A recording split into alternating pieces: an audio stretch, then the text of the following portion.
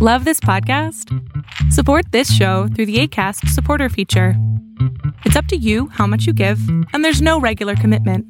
Just click the link in the show description to support now.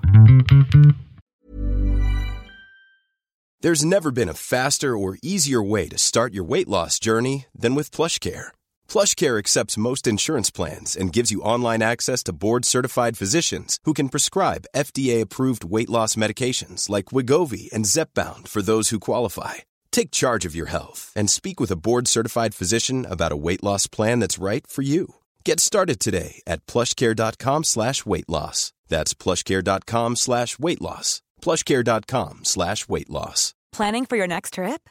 Elevate your travel style with Quince. Quince has all the jet-setting essentials you'll want for your next getaway, like European linen, premium luggage options, buttery soft Italian leather bags, and so much more. And is all priced at 50 to 80% less than similar brands.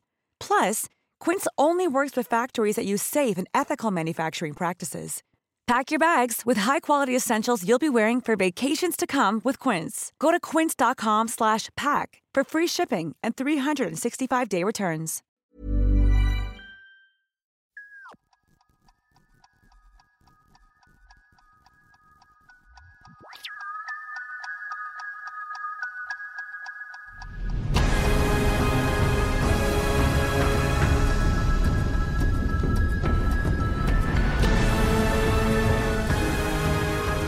Welcome to Agents of Mace. This is Elisa. I'm here with Luke today. And we are also sans Drew. Drew is off on an international adventure right now. But Luke and I are here to talk about the season finale of Loki. And we are so excited / scared. Emphasis on scared. I started following, I guess we could share this in the show notes, a few additional Instagram accounts that are kind of, I don't know what you really call them. I don't know if it's like behind the scenes for Marvel or if it's just more of like the hype train, but they are really hyping up where this is going, because this gets me nervous a little, because it's almost like they're promising that what we're about to get is like old school Sam Raimi, like scary. And I kind of really want that. I'm just really intrigued by the thought of a Marvel film, maybe even a series down the road, that's going to be more of this scarier horror type genre than what we've already seen. Yeah, I was not expecting to be scared in this episode, but good God, that jump scare with Miss Minutes right at the beginning.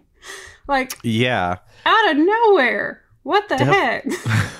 Definitely feels they went darker. Like, one of the very first things in this episode, which I guess we've seen in past episodes, was when you get the actual like Loki kind of like intro roll, we didn't get the music that we normally get.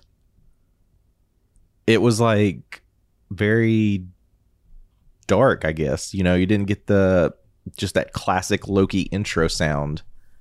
And we didn't really get a song per se. We just kind of got you still get the same visual, but when it came to the audio and the mood it was setting, to me it felt like, okay, this is about to go dark. Like, what are we about to get into? Mm-hmm.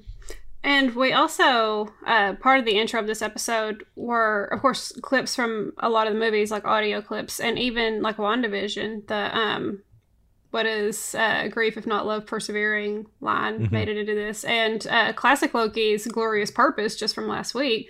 But they also had a lot of like real life leaders, like Greta Thunberg, Malala Yousafzai, I hope I pronounced that right, Nelson Mandela and Maya Angelou, like quotes were peppered in there, and I was like, whoa, weird. Yeah, very different. I saw a note, like, and I've seen this film, but I haven't seen it in quite a while. Like, the whole opening space type sequence is a nod to Robert Zemeckis' film Contact.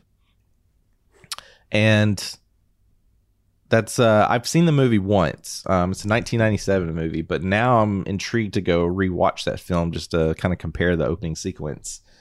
I'll have to see if it's streaming anywhere and check that out and compare. Yeah, because I've never seen it. I'd be happy to. Yeah. Yeah, I remember it being a pretty good film. So this takes us right to where we left off. We are going straight to the Citadel, and This is that moment. This, for me, this was like, all right, what are we about to see? Because as we kind of left off, there was like all the rumors of like who's gonna actually be in charge. Are we about to see another Loki? Is it gonna be Miss Minutes? You know, we didn't talk about this in the former episode. I was kind of hinting at it, but we never really dived into it. But before we get to there, surprisingly, they see Miss Minutes. Surprisingly and not surprisingly. The only questions this is lingering me with is like, I want to know who made Miss Minutes. Like what is the power of Miss Minutes? Like, as I was kind of seeing this, that she just kind of is able to show up at the Citadel, which is essentially like this end of time in this void.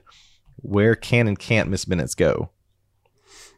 And she seems to exist in some kind of time herself, because she's gone. And then when she gets back to Renslayer's like, where were you? And she's like, oh, I just taking care of a few things. She can't be in multiple places at once. She's subject to some kind of timeline. Exactly. What even? Just what? and that whole line right there, that's so secretive. Yeah, Miss Minutes shady. She seemed shady last week. She got even shadier this week. Exactly. Like that whole like opening sequence we see, the whole time I was thinking like, man, I would love to have the Vision or even Jarvis show up and just reverse engineer Miss Minutes. That would be so cool to see, like that kind of moment of Jarvis where he can be like, what are you? Like, let's figure each other out and kind of like find the core of Miss Minutes. Something that I thought was interesting about this scene was I was reading, I think that this was on Twitter, and it was a couple of the writers. I think Michael Waldron was one of them, and the other one was Eric Martin, I believe his last name is. And they were talking about some different ideas that they had for what was going to happen when Loki and Sylvie first entered the Citadel. And one of them that they said that they tossed out that I think would have been like so cool is that they thought about having the greatest warriors from all the different timelines be there and them having to fight them to get to whoever was really in charge. But they said that felt kind of out of tone with what the show was, because so much of it was about exploring character and their personal journeys, that it would have felt weird to conclude that with this kind of like big bombastic fight sequence. Especially when I'm betting we were still going to get that one between Loki and Sylvie once they do get into the next room. Yeah. That feels very video game-esque. I mean, that's typically what you would see like in a Legend of Zelda game, is once you get to the castle, you're essentially working your way up to the very top to fight the main villain, but you're going to fight all these other villains. I didn't hear that. I didn't see that. That would be interesting. That would be an interesting nod, especially if like, Loki sees Hulk for some reason, or maybe Thanos again. Like, that would have been great. What kind of mood would that put Loki in if he sees Thanos? Because he knows what happens. So I feel like he'd almost want to turn around and run away. We're just gonna nope out of here. This isn't worth it. Yeah, there's no boss fight. There's a boss conversation. This is a conversation-based episode. There's some fighting sprinkled in, but the whole focus of this is this conversation. But before they get to that room, we do like go ahead. Miss Minutes tells us like who's in there, which is He Who Remains, and that's what hyped me up, because this is what I was waiting for. Because there is a character of He Who Remains in the comics, and this is what I was digging into from episode 5, because in episode 5, we do get some additional clues. But what I really liked, and this is part of the questions that I have, is as they're kind of working their way through the Citadel, you do see that there are more signs of the Timekeepers. There's like statues. You see them kind of on the walls, and you see statues. But one thing that they kind of hint at and they spend a little extra time in is you see that there are 4 statues, meaning there are 4 Timekeepers, but one of them is destroyed. So what could happen there? Have you looked into the comic timeline of what happens with the 4th Timekeeper?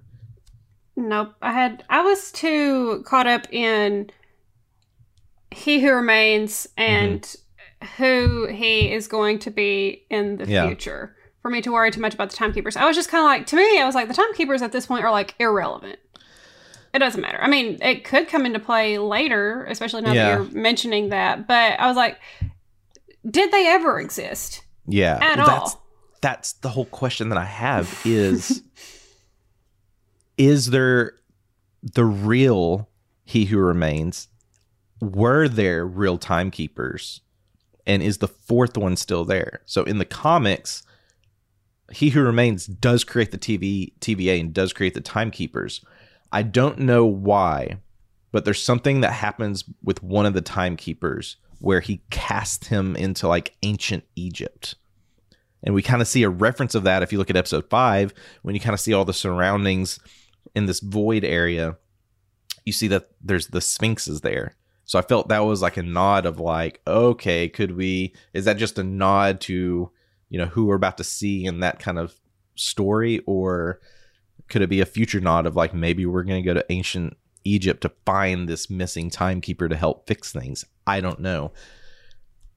The way they're kind of setting this up, it feels like maybe this is all just a good nod to the comics and things like that. But I was focusing a lot of attention into that until we actually get into the main room. And who do we see? Well, we don't actually see Kang, but we do see the actor that has been cast to play Kang. Yes.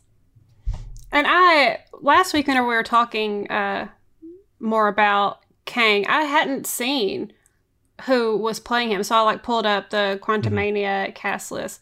Mm-hmm. And so whenever they showed him, I was like, it's him. I see him. That's Kang. It's Kang. Yeah. Let me see. I've got his name written down. Jonathan Majors. Jonathan Majors, that's right. Yep. Mm-hmm. Yeah. Well, I'm trying not to get ahead of ourselves as we talk about. I know it's so much, it's hard not to, but so Loki and Sylvie finally work their way in to meet He Who Remains, and turns out the person that we see is the actor Jonathan Majors, but now the question is like, okay, who are we really seeing here? And he even kind of throws out a comment. He's like, oh, is she still calling me that? Referring to Miss Minutes, which was kind of funny. But, he never actually shares like what his name actually is. Mm-mm. The only hints that we get is like, I've been called many things. Some people call me a ruler. Some people call me a conqueror. And then he just kind of leaves it at that. And he says, and a jerk. Yeah. So it's really interesting because now you have to decipher like, is this still kind of going into the comic realms? Like, what is the story arc they're going for? Like, where is this leading? And so from here, we're just kind of diving into what he's been up to, which clearly is a lot. And for a long, long time. Millions of years, he says. Millions of lifetimes. Or millions of lifetimes, yeah. Yeah. So it's crazy. So, yeah, we get a little bit of context here of like, well, let's get into, he does mention, we do talk about Alioth for a while, and this was another question I've got is, in order to get to the Citadel, they had to get past Alioth, which they basically enchanted and was able to get through there. But in that moment when they were kind of first confronting him, he basically said like, he references Alioth and kind of like a key component of Alioth, but at the same time he was just like, but I just kind of let that happen. He's like, I knew you were going to be here. I just paved the way. Like everything you've went through, is part of your path to get here to me. But it seems like Alioth is still kind of a known threat. If you look in the comic realm, there's a couple of story arcs with Alioth where one, it's this like shadowy type being that does these things, but it's kind of whatever. Where in another one, it is something Kang has to go against because they kind of do the same thing. They just kind of stay out of each other's way. So I'm wondering if that's what we're going to see moving forward, or if this is all we really see with Alioth. I don't know. Yeah, I'm not sure. I was wondering at the end of everything, like, is Alioth still out there? Is Alliance still going to be dangerous to them? Because an enchantment doesn't last forever. Yeah. It's made me curious about whether or not Alliance is going to be a bigger deal in the actual films. Mm-hmm. It would make sense if they at least reference Alliance in Multiverse of Madness or in Quantumania. And he would fit in to be, like, important to the plot.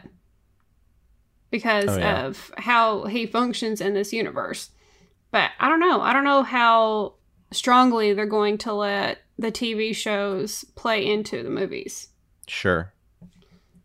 Yeah, it's like, does Loki and Sylvie or anyone else, are they going to need to go back to the Citadel again? I don't really know.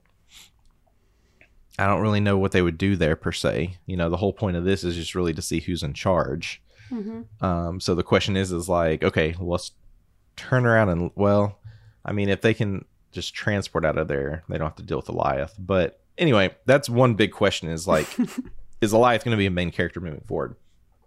So going back into the room, we spend a little bit of time going through a bit of a backstory. So we learn that essentially, you know, we meet up with future beings where we share technology, and that's how this variant that they're seeing, who calls himself He Who Remains, is able to do all these things. How he has the technology that he has, and that essentially setting them up, warning them that, hey, I'm just a variant like y'all. There are a lot of versions of me, and some of them are not so nice. Doesn't he say, or at least insinuate, that he is like the first Kang that he talks about in his story, the one who realizes that there are other universes and reaches out to the other Kangs? See the Kangas Kang? Yeah, I think he does. Which I'm trying to kind of mimic this to the comic, because you can see how they're kind of trying to keep things unique here, because, you know, the original character is like a sole survivor from a past timeline. And the whole reason why he creates the TVA and the Timekeepers and the Sacred Timeline is because he doesn't want all the mistakes that happened in the past to happen in the future. And that's the goal, is to kind of keep things as they should be. You know, this was probably the struggle that I had with this episode, was trying to buy into this, you know, Kang character here, because he was very eccentric. He was very all over the place. When you first see him, if you're diving into the stuff like we are, like, you know that this guy is going to play Kang. So I was initially expecting like this very dark type character that's almost Thanos-like, very serious, and we get the polar opposite of that. So I did struggle some to kind of figure out, like, who is this guy? Like, what is he really up to? I enjoyed his take on this character, because first of all, this actor, Jonathan Majors, he's so charismatic. Like, he totally just shows up kind of like Zemo did and turns it into not the Zemo show, but the Kang show. And I'm guessing that it's like, after you're left alone with yourself for all that time, you might get just a little bit unhinged. Like the part whenever Sylvie is getting onto him and he's like, just grow up. Like, I guess that if you have that much experience and that much knowledge, you would be like, look, whatever personal stuff you're going through right now, even if it's utterly devastating and something you've been dealing with for millennia, it is ultimately trivial compared to everything that I've seen and everything that I've done. So he's run out of hex to give. And so that's pretty what I was getting from this performance, is that he just don't care. If he dies, he's got a whole vibe. But even getting into that, you know, we see, like, alongside with him sharing his story of of, you know, how things came to be, all the technology, how he's able to do what he's done, create the TVA. You know, if you look at Loki and Sylvie, they both have different motives here. Loki's very on the trust. Let's trust this guy. Let's see where this goes. Sylvie's ready to just take him out pretty quickly. That's also a nod to the comics, where in the comics, there's a comic issue where Thor and Jane Foster go to the Citadel to see who remains, and very similar motives. One wants to take him down. The other one wants to, like, let's hear him out and see what's going on. That was really cool. Yeah, it was that, do you want 1,000 tyrants 1 mile away or 1 tyrant 1,000 miles away? Yeah.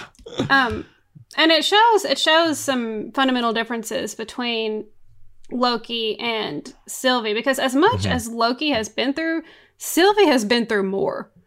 One of the big things that they confront in this episode is how Sylvie is absolutely incapable of trusting anyone, even someone like Loki, who understands her maybe in a way that nobody else ever has.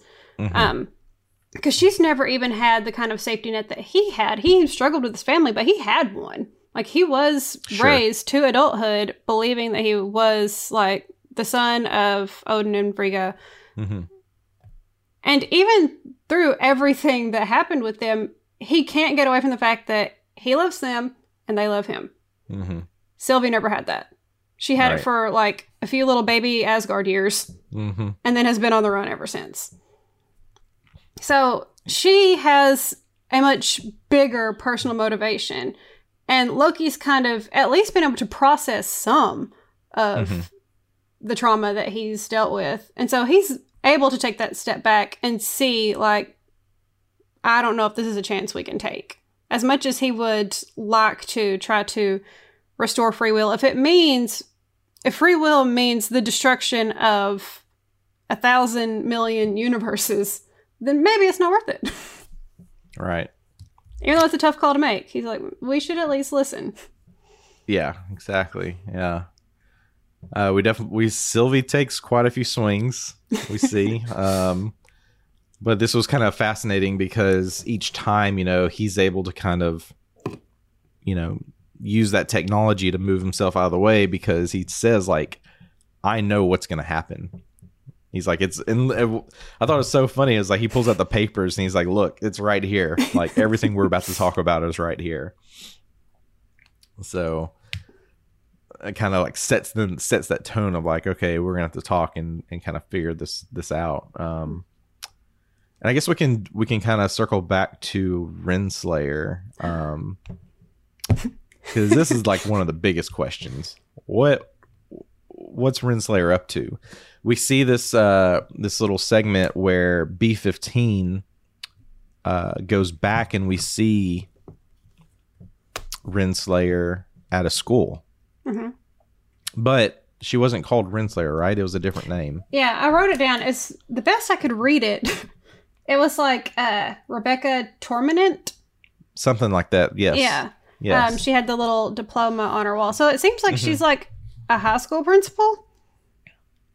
Yeah, I didn't know if it was a principal or a teacher, but yeah, we go to this high school.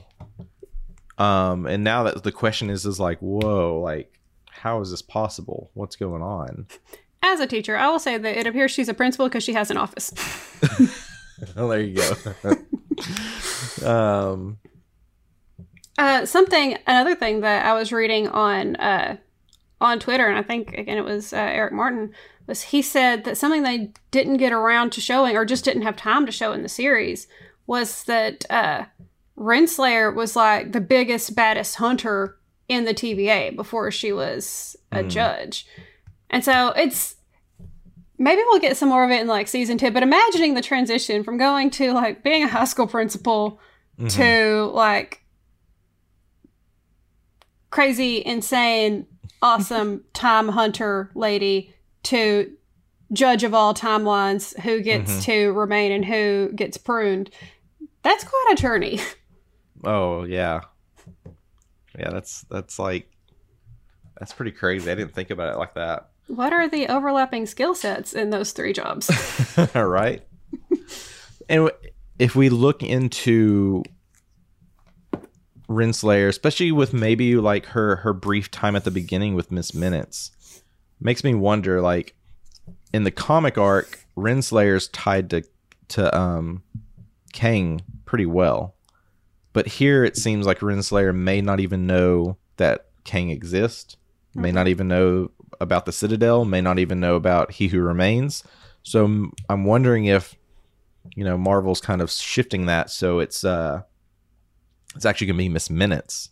Maybe Miss Minutes is kind of tied closer to Kang and what's going on. Not sure. Or is this going to be a future setup? Renslayer will eventually meet Kang and that they kind of join forces. I don't know. Yeah, the second thing is kind of what I've been expecting, because she said that she's going off in search of free will in this scene with Mobius. Mm-hmm. And so to me, that makes it sound like she's going to look for He Who Remains, or maybe she'll just wind up finding Kang. Yeah, I could see that going on. She has as many questions about what's going on as we do, but what she tells him is that she feels like there had to have been a purpose. Even if the timekeepers were real, she thinks there has to be some reason why we would be forced to do this all these years. We have to be preserving something and doing something that's important. So maybe whenever she went in there with the timekeepers, and I think it was episode 4, maybe that was the first time she knew that they were fake. And just in that moment, she's decided it doesn't matter if they're fake. There's still something above me that I'm serving. Right. Yeah. Ooh. It's a tough call to make, because she's been really, like, shady most of the season. Yeah. So maybe if she didn't know, she at least suspected, or maybe she has access to information that most of the analysts don't. I don't know, but she still doesn't fully know what the deal is, and she's going to go find out. Yeah. Oh, and she felt devastated whenever Mobius betrayed her, even though she pruned him. Right. So the friendship was real. Yeah. Yeah, that was an interesting moment, too, when Mobius goes after Renslayer to essentially want to try to prune her, But he doesn't want to prune her either. Like, he basically says that. He's like, I wouldn't want to prune my friend, Ravonna. Mm-hmm. I wish we got a little bit more for Mobius. I think there's got to be something deeper with his character. Mm-hmm. If you look at the rumor mill, most of the rumors expect that Mobius will actually be a Loki. I'm kind of leaning like, what if Mobius is a younger version of the original He Who Remains? Looking at the comic version, He Who Remains is like this very, very, very old, wrinkly type man, because he's like the last survivor of this timeline. So he's very, very old. I think personality-wise, I think he's somewhat similar to like how Majors portrays him, but similar color schemes and all that. But I started like really looking at Mobius in that light of like, what if he's a younger version that was just kind of plucked out and put into the TVA? I don't know. That'd be kind of interesting. But yeah, I hope we get a deeper story around Mobius and like what his past really is and who is he actually. He might be somebody who knew Ravonna / Rebecca. They might have shared a timeline, because we know that he has an attachment to a bunch of things from the 90s, and she is from 2018. So he could have been like a young man in the 90s, which would make him like in his 40s, 50s in 2018. And Ravonna would be at least close to that age, maybe more like 40. Yeah, it's possible. Things we hope we get. I can't see him being a Loki. That would feel like Loki overkill. Yeah, I don't know. Again, this is just the rumor mills and the fans trying to like push things. I don't think he could be. I don't think he's a Loki. But I'm curious to see who actually. I think he's someone someone bigger than what we know him as right now, but I'm curious on that. So kind of bouncing back to the Citadel, getting to this point, is really coming down to Sylvie really wants to take him out. And Loki's like, no, you got to trust. Like, I trust him. I need you to trust him too. And then at this point, they fight. We see a little bit of fight. I love this scene so much. I think that this showdown between Loki and Sylvie is my favorite scene in the whole season. Yeah. It's again, it's showing how like truly different people they are trying to work through this. And it also shows just how much Loki's come to value Sylvie. Like, she's not trying to fight him, and he's not trying to fight her. He's just trying to stop her from killing Kang. So they keep on, like, popping up in front of each other, just kind of like magic fight, all over the place. And of course, at the end, they have that moment where basically he says that he's going to be okay as long as she's okay. And he knows that right now she's not. Her emotional and mental state is not all right. And she's going to make things 1,000 times worse if she succeeds in killing Kang. And then she pulls a slippery little trick by distracting him, by kissing him, and then pushing him through the doorway. And of course, I don't think that moment was just meant to be a distraction. I think that she is trying her best to process the feelings she also has for Loki. But she also knows that she can't just walk away from Kang. She's going to have to, do what she came to do.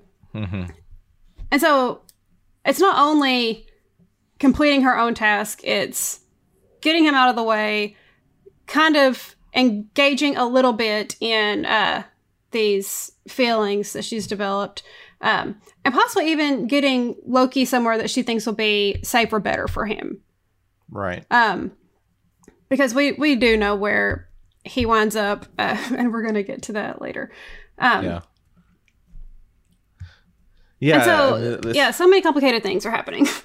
This was kind of the moment because, looking at the technology that, and I guess moving forward, we'll call him Kang, even though he's not really Kang, but he is Kang. It takes too long to say He Who Remains. I know. Exactly.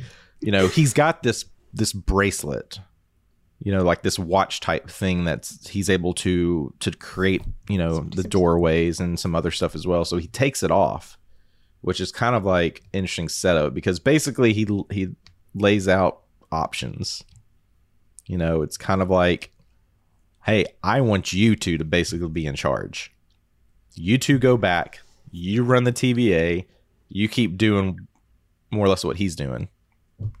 Or you kill me and madness happens. Setting up Multiverse of Madness. And that's what he's trying to prevent is like there are other variants of him that are really bad. And this will basically start a multiverse where everyone's going to war. Which, more notes. Is this leading to like Secret Wars? I'm really curious to see like if the Eternals will kind of tie into this in any way. I don't know why. I haven't really seen any notes for references, but I'm not very familiar with the Eternals. Yeah, me neither. That's why I don't know. Yeah. There were some other big key comic moments mentioned that this could be referencing to, but Secret Wars seems to be the biggest one. But yeah, so he's basically laying down like, here's the options. And then he kind of reveals like, oh, and by the way, like, I only know what actually happens up to 10 seconds ago. Yeah, they crossed that threshold. You could tell he's like, he genuinely is kind of freaked out whenever that happens. Yeah. We talked a little bit about how we could tell when Rabona was lying early in the season. Watching him, I was like, he's not. Everything that he's saying, it's weird. It's nuts, but it's the truth. And he knows that it sounds crazy and stupid. And he doesn't know how it's going to work out for him, but he's just putting it all there on the table. Ugh. Yeah, and this is the kind of deal that I feel like Loki, even earlier this season, would have taken. Be like, all right. Yeah. I can run the TVA. Yeah. Yeah, exactly. It kind of goes back to like, the whole point is like He's always wanted a throne. He's always wanted to control and be that kind of authoritative figure. I don't know, but and now he doesn't. No. So yeah, so now he's pushed back into the TVA, and now it's just Sylvie and Kang, and she takes him out. Mm-hmm. Like, he doesn't fight her or anything. She just goes and stabs him, and he's like, good luck. But he's okay with it. You know, he's like, look, I'm tired. Million lifetimes. Like, yeah, I would be exhausted too. He's just kind of like, but it's like at the same time, he's like, I warned y'all. Yeah, you can tell Sylvie realizes like 5 seconds afterwards that she's like, oh no. Yeah. Like, what has she done? Not only to Kang, but to Loki. Yeah. She's really hecked all that up. We haven't really touched on this per se. This may just be this to me. This is just like an aesthetic nod type thing. Well, you got two different things here. Like, one, okay, we've got the actor that we know we're going to see later on in Ant-Man Quantumania. But if you look at the room that they're in, it feels very Doctor Strange-esque. Mm-hmm. The windows, just the vibe of it, feels like something you would see in a Doctor Strange film. But, you know, what's so cool is, like, if you look at the windows behind them, you kind of see basically the timeline, right? So, like, once the moment happens where she stabs him, I'm just looking at the window, watching as it just kind of spreads out, and it's just like, uh-oh. That's when I start getting like the goosebumps, right? Like, this is exciting. Like, this is crazy where this is going. So yeah, blame it on a Loki, I guess. Starting this. Sylvie did it. Sylvie fault. Did it. Sylvie's fault. It's okay, Sylvie. We still like you, but you did ruin everything. Right. And then, so now we've got Loki is back at the TVA, and it's like, all right, I gotta find Mobius because like all this stuff just happened. So after he has this like little breakdown, he just sits there and he's so upset. We do. We get Loki has some moments. You know, definitely lets the tears flow this time. Yeah, bless his heart. He's never had like a real girlfriend. And then this one finally like makes a move on him, and then it's like, bye. It's weird too, because I mean, when you really look at it, it's like even myself doesn't want me. Oh gosh. Can we just let him have one happy thing ever, please? One happy thing. It's got to be Thor. You know, it's like he's got to I feel like if he can see Thor, like he'd be happy. That's true. That's true. Yeah. I just think about how much he had to go through in order to trust Sylvie himself or to trust anybody. And so he got to that, you know, very precarious place where he was putting himself out there and being vulnerable, and she wasn't there yet. And so she just decides to break poor Loki's little Asgardian / Jotun heart. And so now he probably feels like an idiot because he's done all this stuff for Sylvie. And what does he get out of it? The wrong Mobius. Right. Yeah. And that brings a whole nother question is like, when they cross paths again, when they meet up, like, what is that initial confrontation going to be like between Loki and Sylvie at this point? But we can talk about that here more in a second. But yeah, finally meets up with Mobius, trying to update him of like, hey, this is all happening. This is all going down.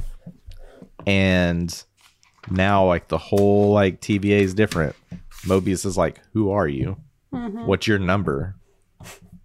Who do you report to? Like, I don't know who you are. Like, and I'm just like, whoa.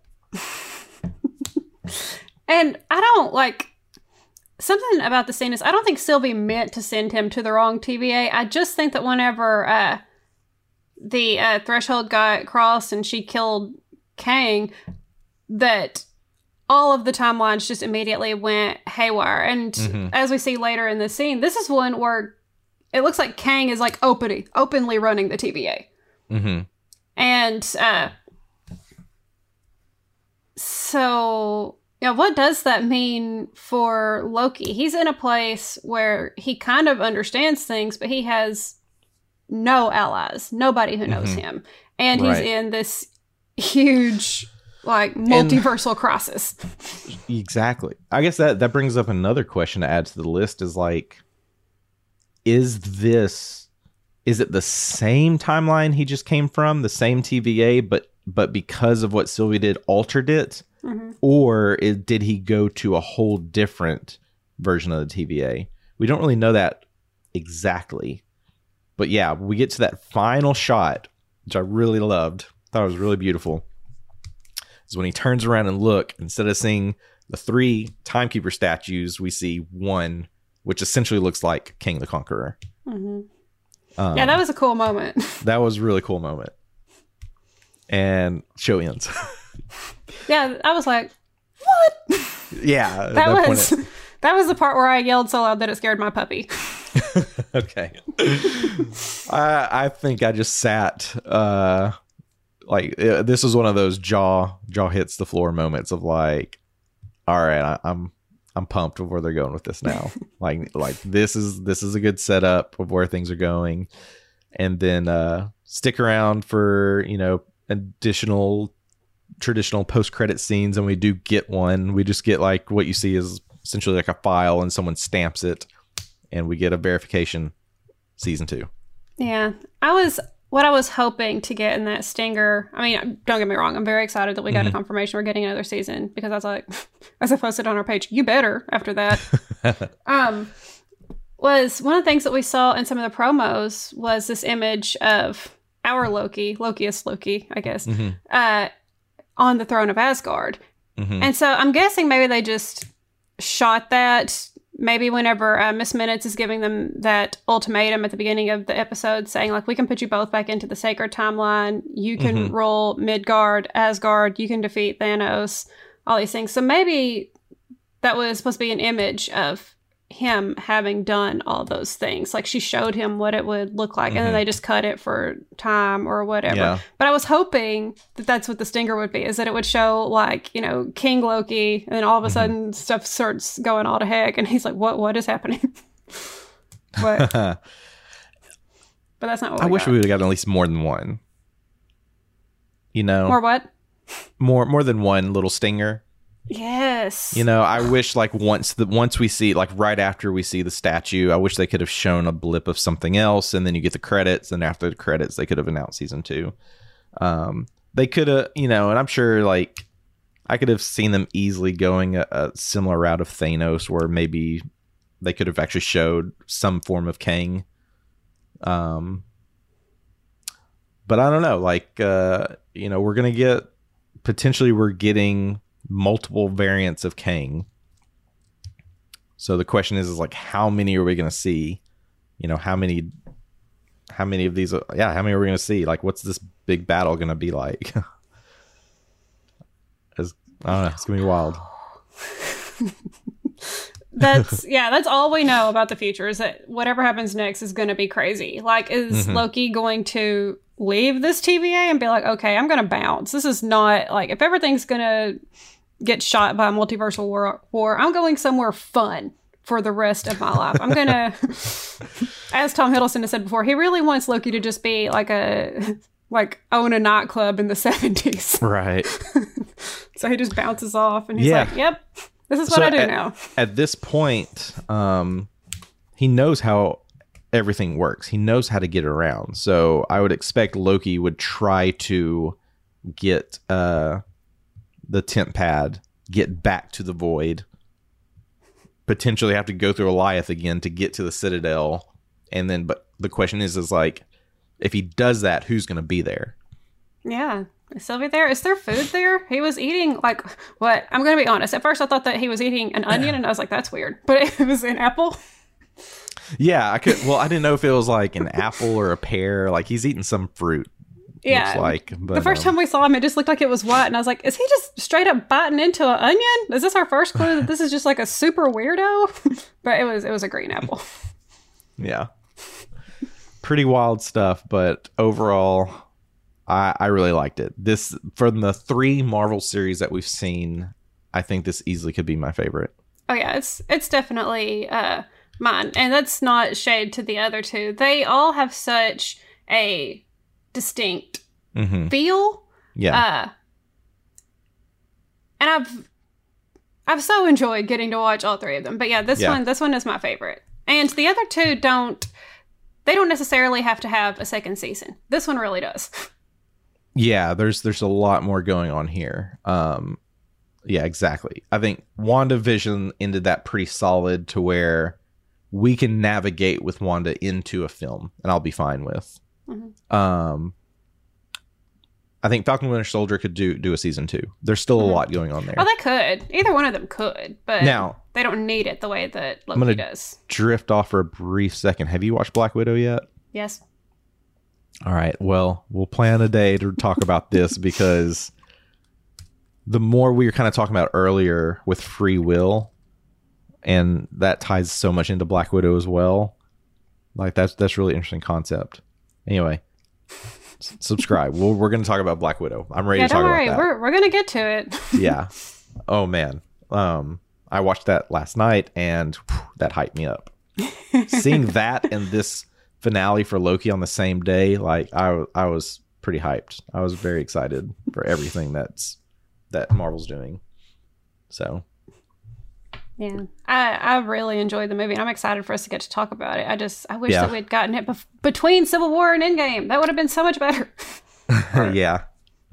Yeah, but the way they did it, it makes perfect. Yeah, it's like perfect. I do wish we would have gotten it much earlier. I think for this character, for Black Widow's character, definitely deserved it. But I think they did it. They did it right. I was very happy. I noticed in the credits that Scarlett Johansson was a producer, so I'm sure that she had a lot of say in what they did with her character. Definitely. All right. Well, I was about to say, is there anything else that we need to touch on before we leave? Loki season 1 is over. I guess any last thoughts? The only thing, I think we went through a lot of stuff. The only other thing that I'm going to mention is I have high hopes that we could see season 2 before the year's up. Oh yeah, that would be great. The only thing that I think they'll have to watch out for is that Tom Hiddleston has another miniseries coming out probably close to the end of this year, and they probably are not going to want to compete with that. Yeah. That he just finished filming in England called The Essex Serpent, which, by the way, super excited. I loved that book. So yeah, I really hope we get it. What is that airing on? Apple TV. Apple TV. Okay, cool.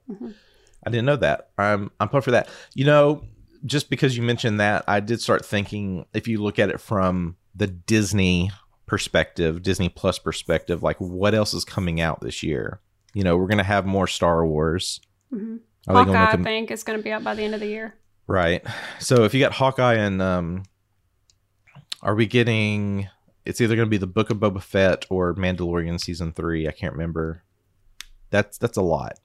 Do they want to compete? We still have What If.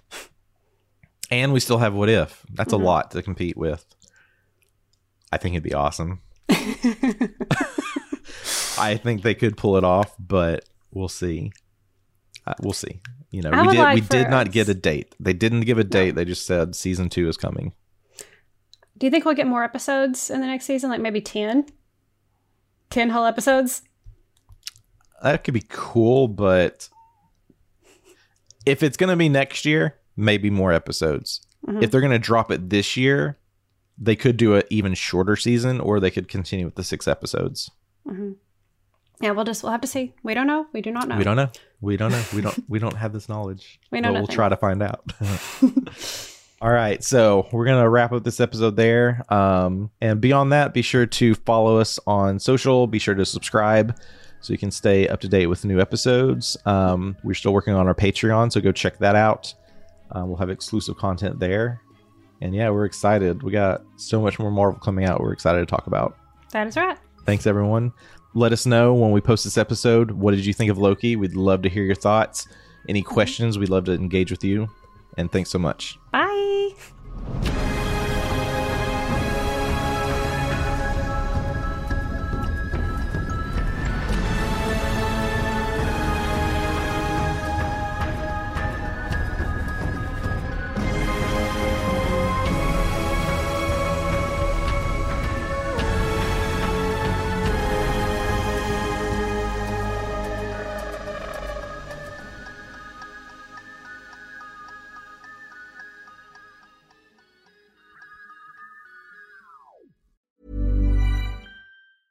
Hey, it's Paige DeSorbo from Giggly Squad. High quality fashion without the price tag. Say hello to Quince.